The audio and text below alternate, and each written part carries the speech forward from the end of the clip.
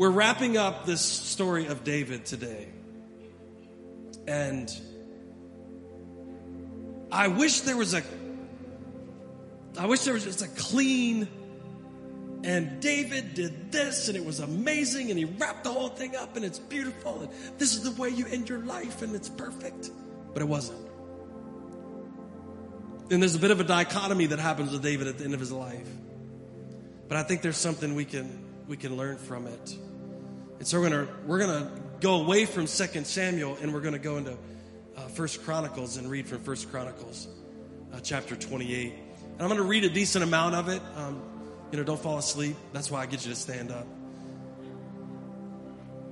We're going to read a decent amount of it because I need to prove a point here about some of the things David was focused on. So why don't you stand to your feet?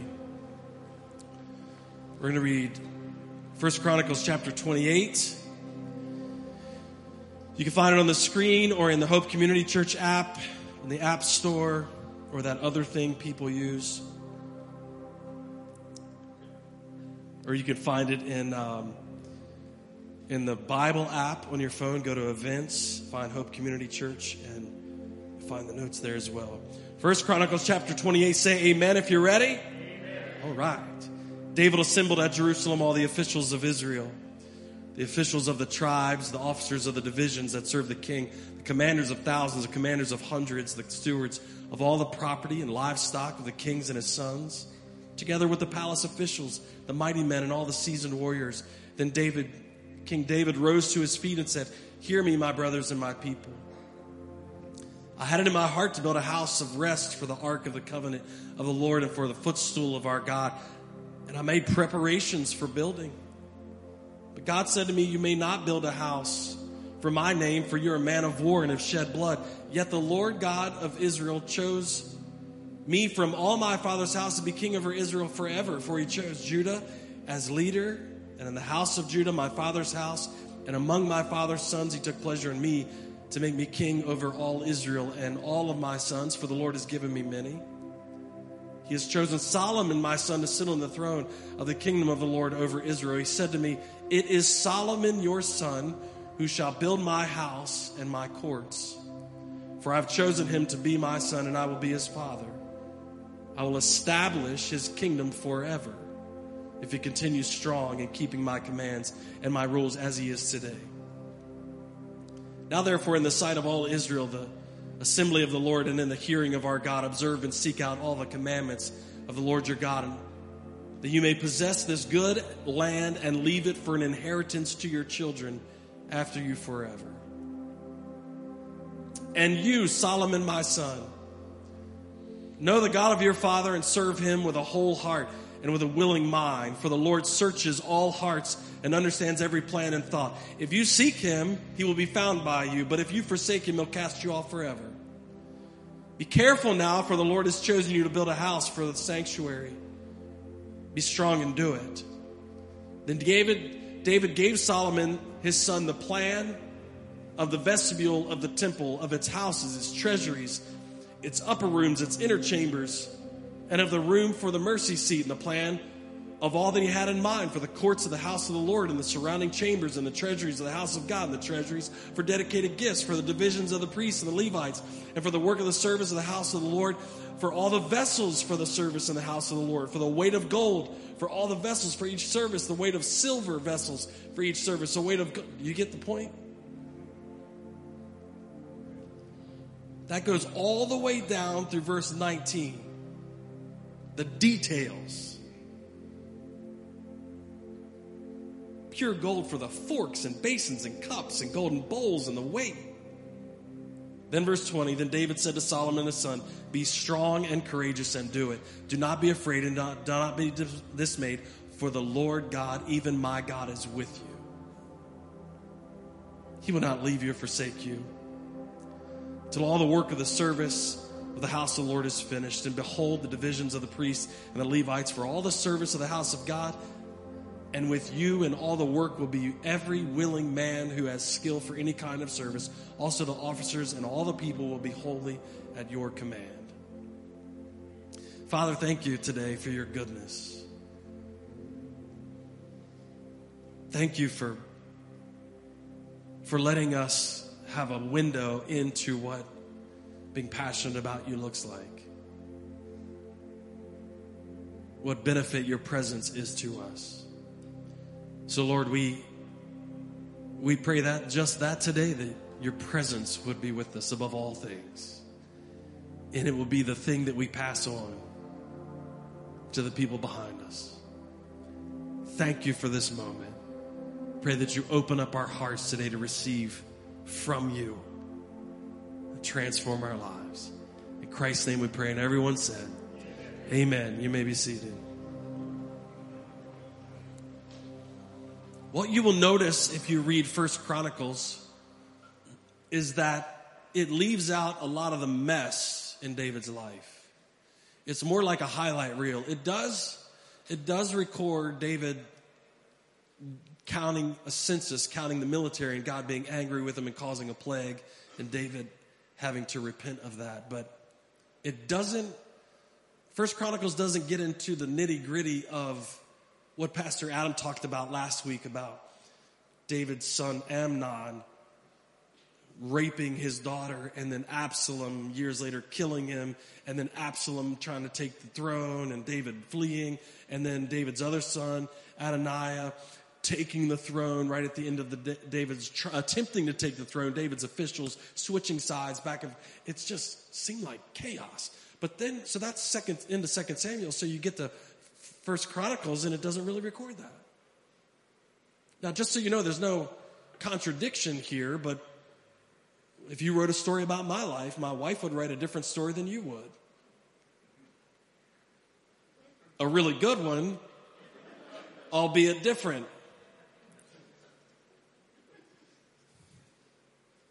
So when we put these two things together, we get this a little bit of tension, because David on one hand is living out the consequences of his life, and it seems like chaotic. It seems like he's not paying attention. It seems like, how can you just lay there and let one of your sons claim the throne?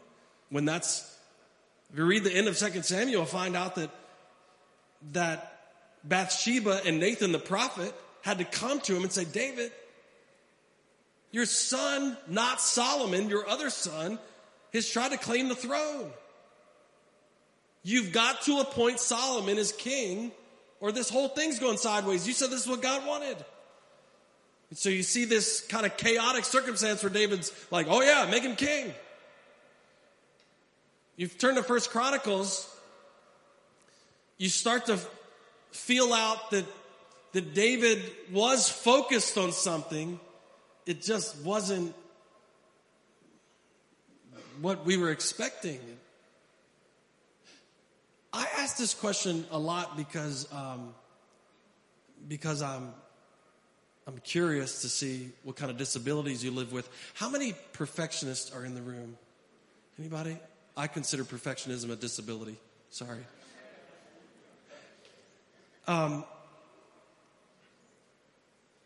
We have this misconception that if you spend a lot of time in God's presence, it ends up making you perfect. Okay, watch this. Most of you grew up with the saying that practice makes you perfect. Actually, I've heard it rephrased in the last 10 years. Practice makes permanent. Whatever you practice will become permanent in your life. So if you play baseball, I played baseball growing up. If you play baseball and you practice swinging the bat incorrectly, swinging the bat incorrectly will become a permanent part of the way you play baseball. Amen? But even if you practice correctly, it never makes you perfect. Because you just have to look at the Baseball Hall of Fame. Like what? Most people in the Hall of Fame fail 65% of the time when they're at bat. Is there any other thing in life that we clap for with 65% failure? Not airlines. Not automobiles. You're not like, hey man, what's the reliability on this thing? You'll be back 65% of the time you drive it. Sign me out. That'll get me in the Hall of Fame. So we inadvertently think that if you spend time with God, it will make you perfect on the earth. And so when we read about David, we read the Bible and we read about David, and we see this dichotomy in David's life where it seems like he spends massive amounts of time in the presence of God, but yet he does dumb things. Anybody else relate? I prayed a lot last week and did dumb things anyway.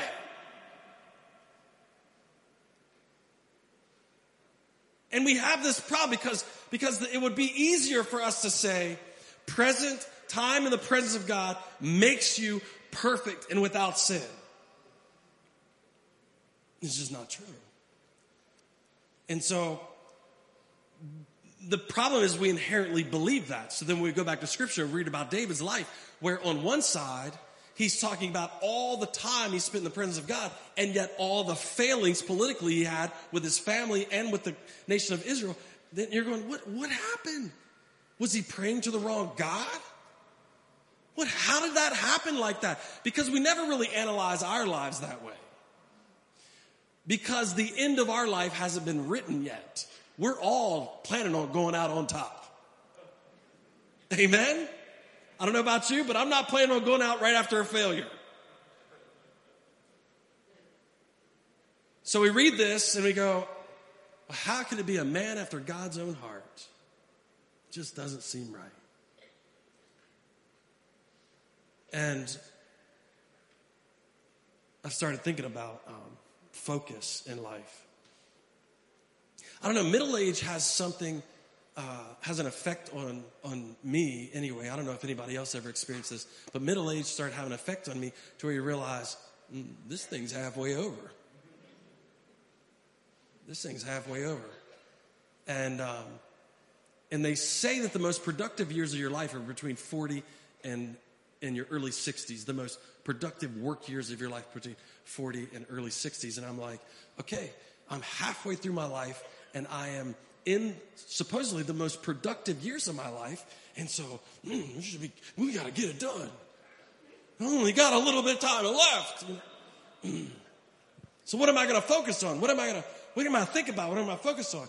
And I have a tendency to be task oriented and like want to accomplish things and all those type of things. But yet when I look at the life of David, I see a problem. Because all the things that I would be focused on, he seemed to neglect. I'm not saying that's right. I'm just saying it's observation. Like, how politically could you be that neglectful that you're just going to lay around and... How as a father can you be that neglectful that you're going to... One of your sons rapes one of your... Now, these are... You have to remember, we're translating this. David had many, many wives. So it's not like there was 3 people in the house.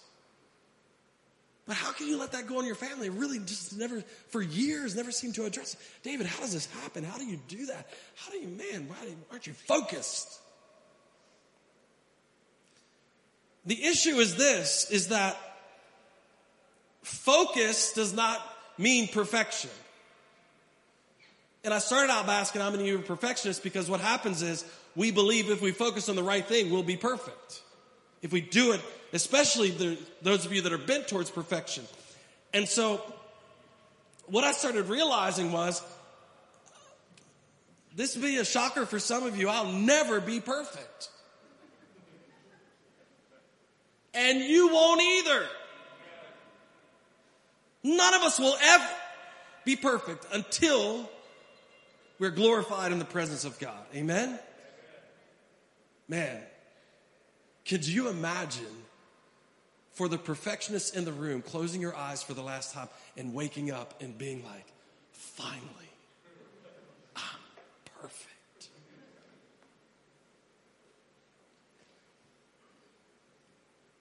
Here's the problem. If I focus on perfection, I can't understand grace. But if I focus on his presence, I may never be perfect. Do you see where I'm going? So what happened with David was nowhere near a perfectionist. David let a lot of things go. David didn't pay attention to a lot of things. But David knew what the grace of God looked like.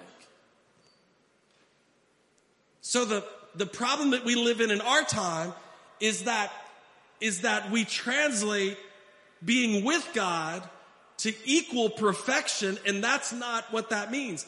Being with God gives you grace. Oh, man. Being with God gives you the grace for when you're not perfect, and he gives it out abundantly.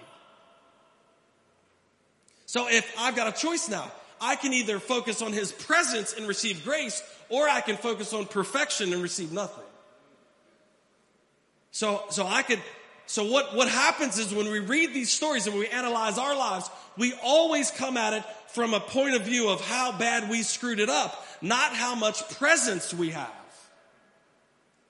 How could you have done? They messed it up, and I can't believe they messed it up, and da da da da da da da. That's why it's so strange sometimes when you get into a church that actually knows what grace looks like. Because I remember growing up in a church that was just like, you did it wrong. You did it wrong. You did it wrong. You did it wrong. And I was thinking, bro, I've been praying about it, and I still did it wrong. I don't know what else to do. And then how freeing it was when you realized I did it wrong, and then there was grace for me. Now, I'm not saying we take advantage of that, but I'm saying you're going to need it. So here's what I realized. David focused on presence more than he did perfection. Think about this. 1 Samuel chapter 13, verse 14, all the way back at the beginning when we first started talking about this. Samuel goes to the first king, Saul, and he says, hey, listen, you have turned away from God. You have not obeyed. You've turned away from God. Your heart is not with him anymore. So God's going to take what he gave you away. And Samuel actually says he's going to give it to a man who's better than you. He has searched and he has found a man after his own heart. Now, here's the problem. We tend to look at that, David's a man after God's own heart. That must mean he's perfect. But no, that's not what it meant. It meant he understood the presence of God. David obviously wasn't perfect. David, if you want to argue about it, was less perfect than me. Because I've never had another woman's husband killed. To my knowledge, it's never happened. So if you want to talk about a scale of perfection, I'm way better than David. But here's the problem. I don't think I understand the presence of God like he did. But we're always counting wrongs and rights, not presence. So when we look at David's story, we go, he got it wrong, he got it wrong, he got it wrong, he got it wrong. But God didn't pick him because he was going to get everything right. God picked him because he knew his presence. I'm picking a guy after my own heart. So here's what happens when David gets in trouble. 2 weeks ago, we talked about it, David and Bathsheba. When he gets in trouble and Nathan comes to him and says, you did this. You not pleased God with this. David doesn't say, oh man, now I'm messed up. I'm going to lose the kingdom. I'm going to lose all my money. I'm going to lose. No. That's what you and I sometimes would say. David writes a psalm and he says, don't let your presence go from me.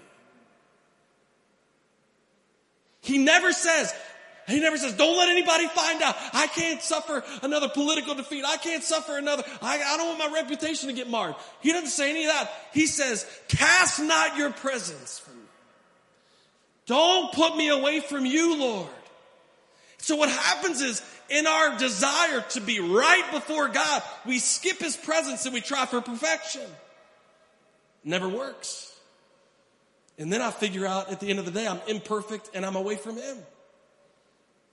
So in all the mess that David got into, all the mistakes that he made, he was still a man after God's own heart. God never took that label from him. He also promised David he would establish his kingdom forever. And guess what? Never took that from him either. Not because he was perfect, because he focused on God's presence. And here's what I want to tell some of you this morning. You're forgiven, but you have to focus on God's presence in order to convince yourself sometimes you're forgiven. It's not perfection that God's looking for. It's his presence that he wants to spend with you. I started thinking, man, David focused on the presence of God. Here's how I know he did. We got to go to a place in Germany, in Cologne, Germany last week. And I am, trust me when I tell you this, we never talked about going anywhere when I grew up. So I'm still pinching myself all the time we get to do things like this. So we're standing in front of a cathedral with 430 some foot spires in Cologne, Germany. And the tour guide tells us it took 700 years to build this thing. And I thought, well, that sucks. I mean, if you don't get a house done in 6 months in Martinsburg, you know. We started walking around the building, and I've been in the construction trade for a long time, and I'm looking at all the detail in this cathedral built over 700 years is so mind-boggling. And I was telling my wife and the people we were with, because I'm the smartest guy on the tour, I was telling them that, hey, do you realize that for every detail on this building, I'm thinking all the way back before the first stone was laid. I'm thinking all the way back before the footer was dug, before the basement was dug. I'm thinking all the way back before any of this happened, somebody drew to scale every detail of the building. Because they had stone carvers that were carving these gargoyles. I don't know what they put those on there for, but carving all these images and flowers and trim on the stone. And it all had to be the same. Whether it was the guy who first started carving it or the guy 500 years later who was carving it, they had to go off of something. So they had to have scale drawings. And I was saying, it could have took 25 years to draw these things. They weren't plugging them into a computer and copy, paste. They were hand drawing them to scale. And I'm sitting here looking at it. One doorway would blow my mind. Just the detail in one entryway. I'm going, God, how did this happen? How did somebody sit down and draw this? It must have taken forever. Then I read 1 Chronicles 28. And David says, here's what God gave me. I wanted to build it, but he said that I'd shed too much blood. He said, he's going to let my son build it. And my job was to hand down to the son the architectural drawings for the whole thing. Now, the cathedral that we looked at Cologne, Germany, they never said anything about, like, the architectural drawings included the utensils. But if you read 1 Chronicles 28, David said, I've drawn out for you what the building should look like, what its rooms should look like, the details of all these things, who should be where, and what it should look like, and what it should be made out of, and how it should be made, how tall, how wide, how long, how deep. I drew all that out for you. And by the way, I also told you how much gold you should put in the tables and what they should look like. And I'm telling you, and the cups and the spoons and the knives and the forks. We built this but we got plasticware after it. You know what I'm saying? We went to Walmart and was like, well, get the stuff so we don't have to think about it. David's saying, what I got from God in his presence. David said, I didn't come up with all this stuff. This is exactly the way God wanted it. It's a throwback to Moses when Moses goes up on the mountain and God gives him all that stuff and the people are like, where's he been all day? Because Moses is up there in the presence of God. Because the most important thing Moses could have been doing was being in the presence of God for the country. Not being perfect, but being in his presence. And so Moses downloads the 10 Commandments. And I'm not talking about slow Wi-Fi. I'm not talking about that. I'm talking about being in the presence of God and God speaking to us and revealing to us. And Moses is doing that. Now we flash forward and David's going, hey, Solomon, God gave me the whole thing and I drew it out for you. Here's how much I want the forks to weigh. God told me that. I want the silver table, put this much silver in it. Now, if you're not in the building trades, you might think, well, that's not a big deal. Oh, that's a big deal. There's no architect today that draws out forks. Doesn't happen. Typically, don't draw out tables. David's saying the presence of God gave me what it should look like, and I'm passing that on to you. The focus it took to be that detailed about stuff. So now you see the juxtaposition. You see in the 2 Samuel, David laying on the bed like Bathsheba and Nathan coming up to him going, hey man, your son's trying to take over the kingdom. He's like, don't let that happen. Solomon, you're king. Come on. In 1 Chronicles, he's going, I spent so much time in the presence of God, the most important thing that I could pass on to you. That's what I was focused on. So I started thinking, David had this choice. He could have picked presence or politics.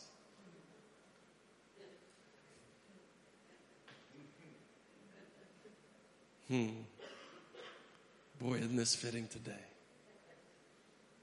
You know what I started figuring out? No matter how many political conversations we have in our house, it will not be something worth passing down.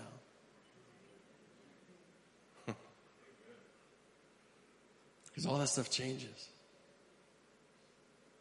If you ever visit someplace really old, you start to get a taste for how much change has happened over the years. And we may think, well, America's got the best political system ever. I can tell you right now, somebody 1,000 years ago thought the same thing. And while we may have the best thing going, it doesn't compare to his presence. So David did pick, it seems like, presence or politics, and he did pick. And in some senses, you could say that he was a failure politically because at the end of his life, he had all these crazy things happening. Absalom, his son, tries to, he actually flees the city, David does. Then his other son, taken over. And he has military people switching sides. It's just chaotic. But let me say this. Because here is the truth about what's happening now, is that we are being judged on multiple levels. You know that, right? Tweet something and you'll find out. And if you're on those platforms, you may find out that there's a heck of a lot more people that hate you than love you, according to what you say. All right. If we judge David politically, we could deem him a failure at the end of his life. We could. If we judge him according to God's presence, we would deem him a success. Do you see where I'm going with this? So what we have to be careful about is how we think about being judged. Because we're in a culture now that judges you instantly.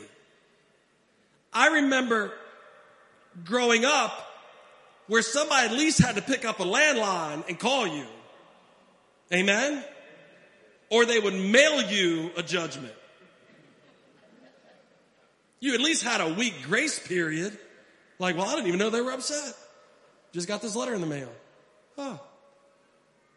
And then it would take another week to mail them the response. And so we're slow rolling this argument. You know what I'm saying? I've talked to my friends that do missions work, and they said, one of the guys I travel with, he said it would take 6 weeks to mail a letter to Africa and then 6 weeks to get it back. I'm like, well, I couldn't have been a missionary back then. Now what's happening is we're being judged by the minute. Did I say the right thing? Did I post the right emoji? Did I do this? Did I do this? Did I do it? And guess what you find out? There is always somebody that thinks you're wrong. Probably more than one. So we start withholding our Christian values. We start withholding what we really think because we're being judged instantly. And it's never been a time like this on the planet, where people that have no idea who you are, where you're from, or what your intentions are will judge you. I remember we first started bought our business. I remember somebody on Facebook from California gave us a 1 star. We don't sell anything over the internet. You have to be at our location to take part. And I thought, what are they doing? Just randomly getting on Facebook and judging stuff they have no idea about? 1 star. Some of you have bought into the judgment. Some of you have deemed yourself a failure because other people have said you are a failure. Some of you deemed yourself a failure because whatever you do doesn't look like what it looks like on Facebook or Instagram.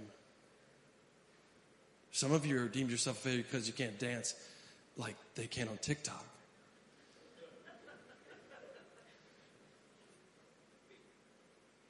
Can I tell you that if you go by what other people are judging as right, you will always be a failure in someone's eyes? That's the beautiful thing about David. He could have just given up at the end and said, just whatever. This thing didn't go the way I wanted it to. I made a lot of mistakes. But he didn't let the opinions of others, he didn't let the opinions of his own sons keep him from doing what God wanted him to do. Because he valued the judgment of God more than the judgment of people. So my warning to you today is be careful who you let judge you. Now, I let people judge me. Don't get me wrong. I got very close people in my life that I want to judge me. I'm not saying don't be accountable, but I'm saying don't let the crowd judge you. Because the crowd's looking for a mistake. The crowd's looking for failure. The crowd's looking what to point out. So what does God say about you that overrides everything else, overrides every mistake, overrides everything? He says, number 1, you're forgiven. You're forgiven. Look at your neighbor right now and say, you're forgiven. I told the first service, you weren't planning on forgiving him today, but you just did. Get over it. You're forgiven. He says, he who the Son has set free is free indeed. He said, if you're faithful to confess your sins, he's faithful and just to what? Forgive you your sins. You're forgiven. No one else can hold that thing over you. Twitter can't judge you about it. He's forgiven you. Amen? So when we go back to David's life, it says he was an adulterer and he was a killer and he was a terrible politician. God forgave him. End of story. He says you're a child of God. You're a joint heir with Christ. You're a child. God picked you. He picked you. You may not have gotten picked for the 1984 All-Star 12-year-old thing, but God picked you. God picked you.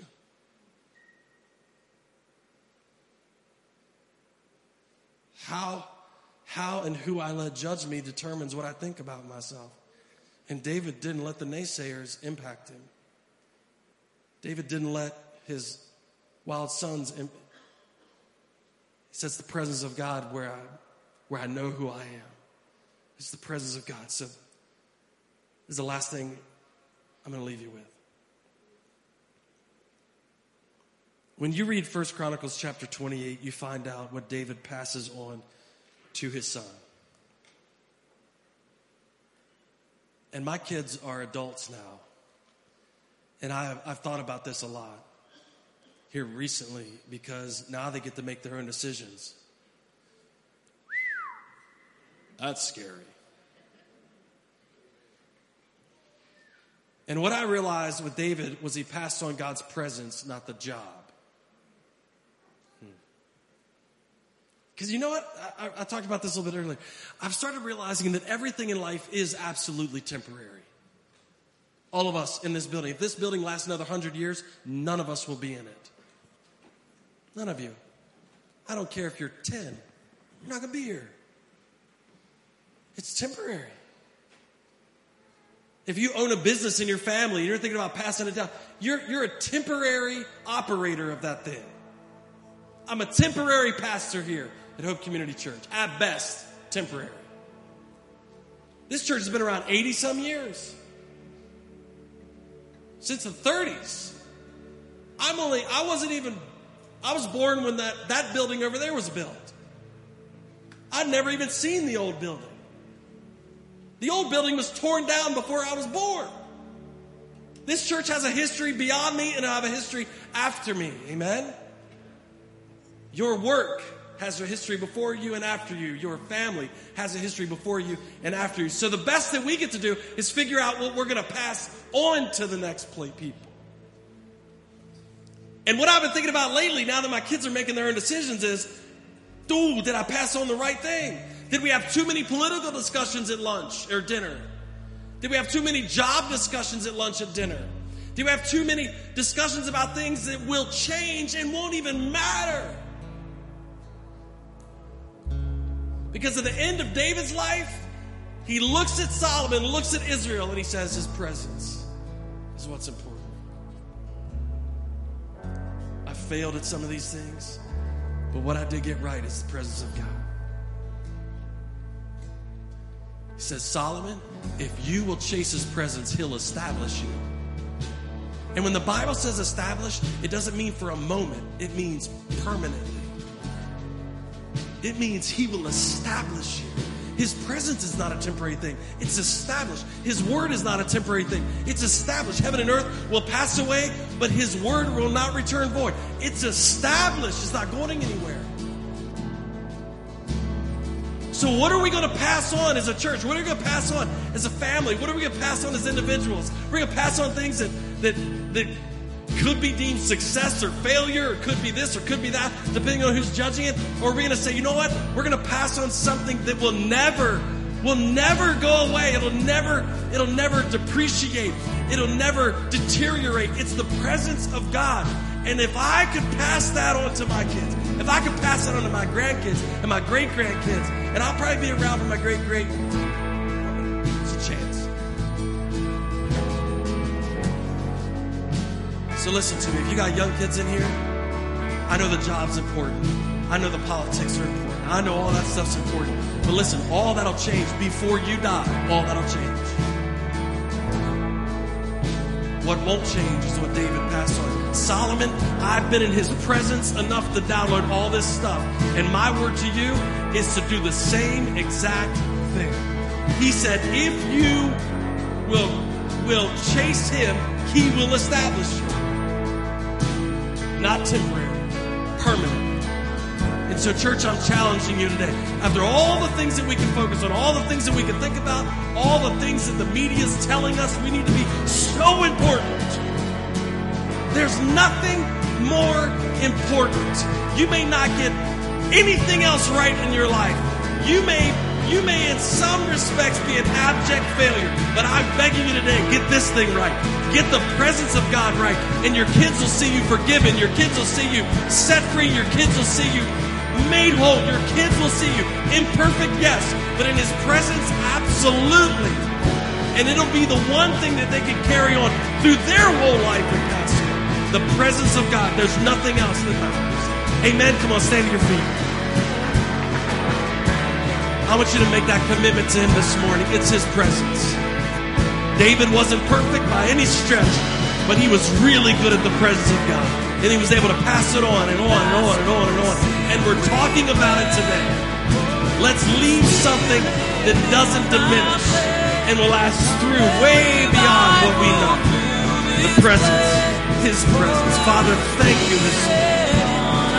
It's your presence that we need. It's your presence that makes us whole. Make us good at that, Lord. Nothing else, make us good at that. Come on, lift your voice, church.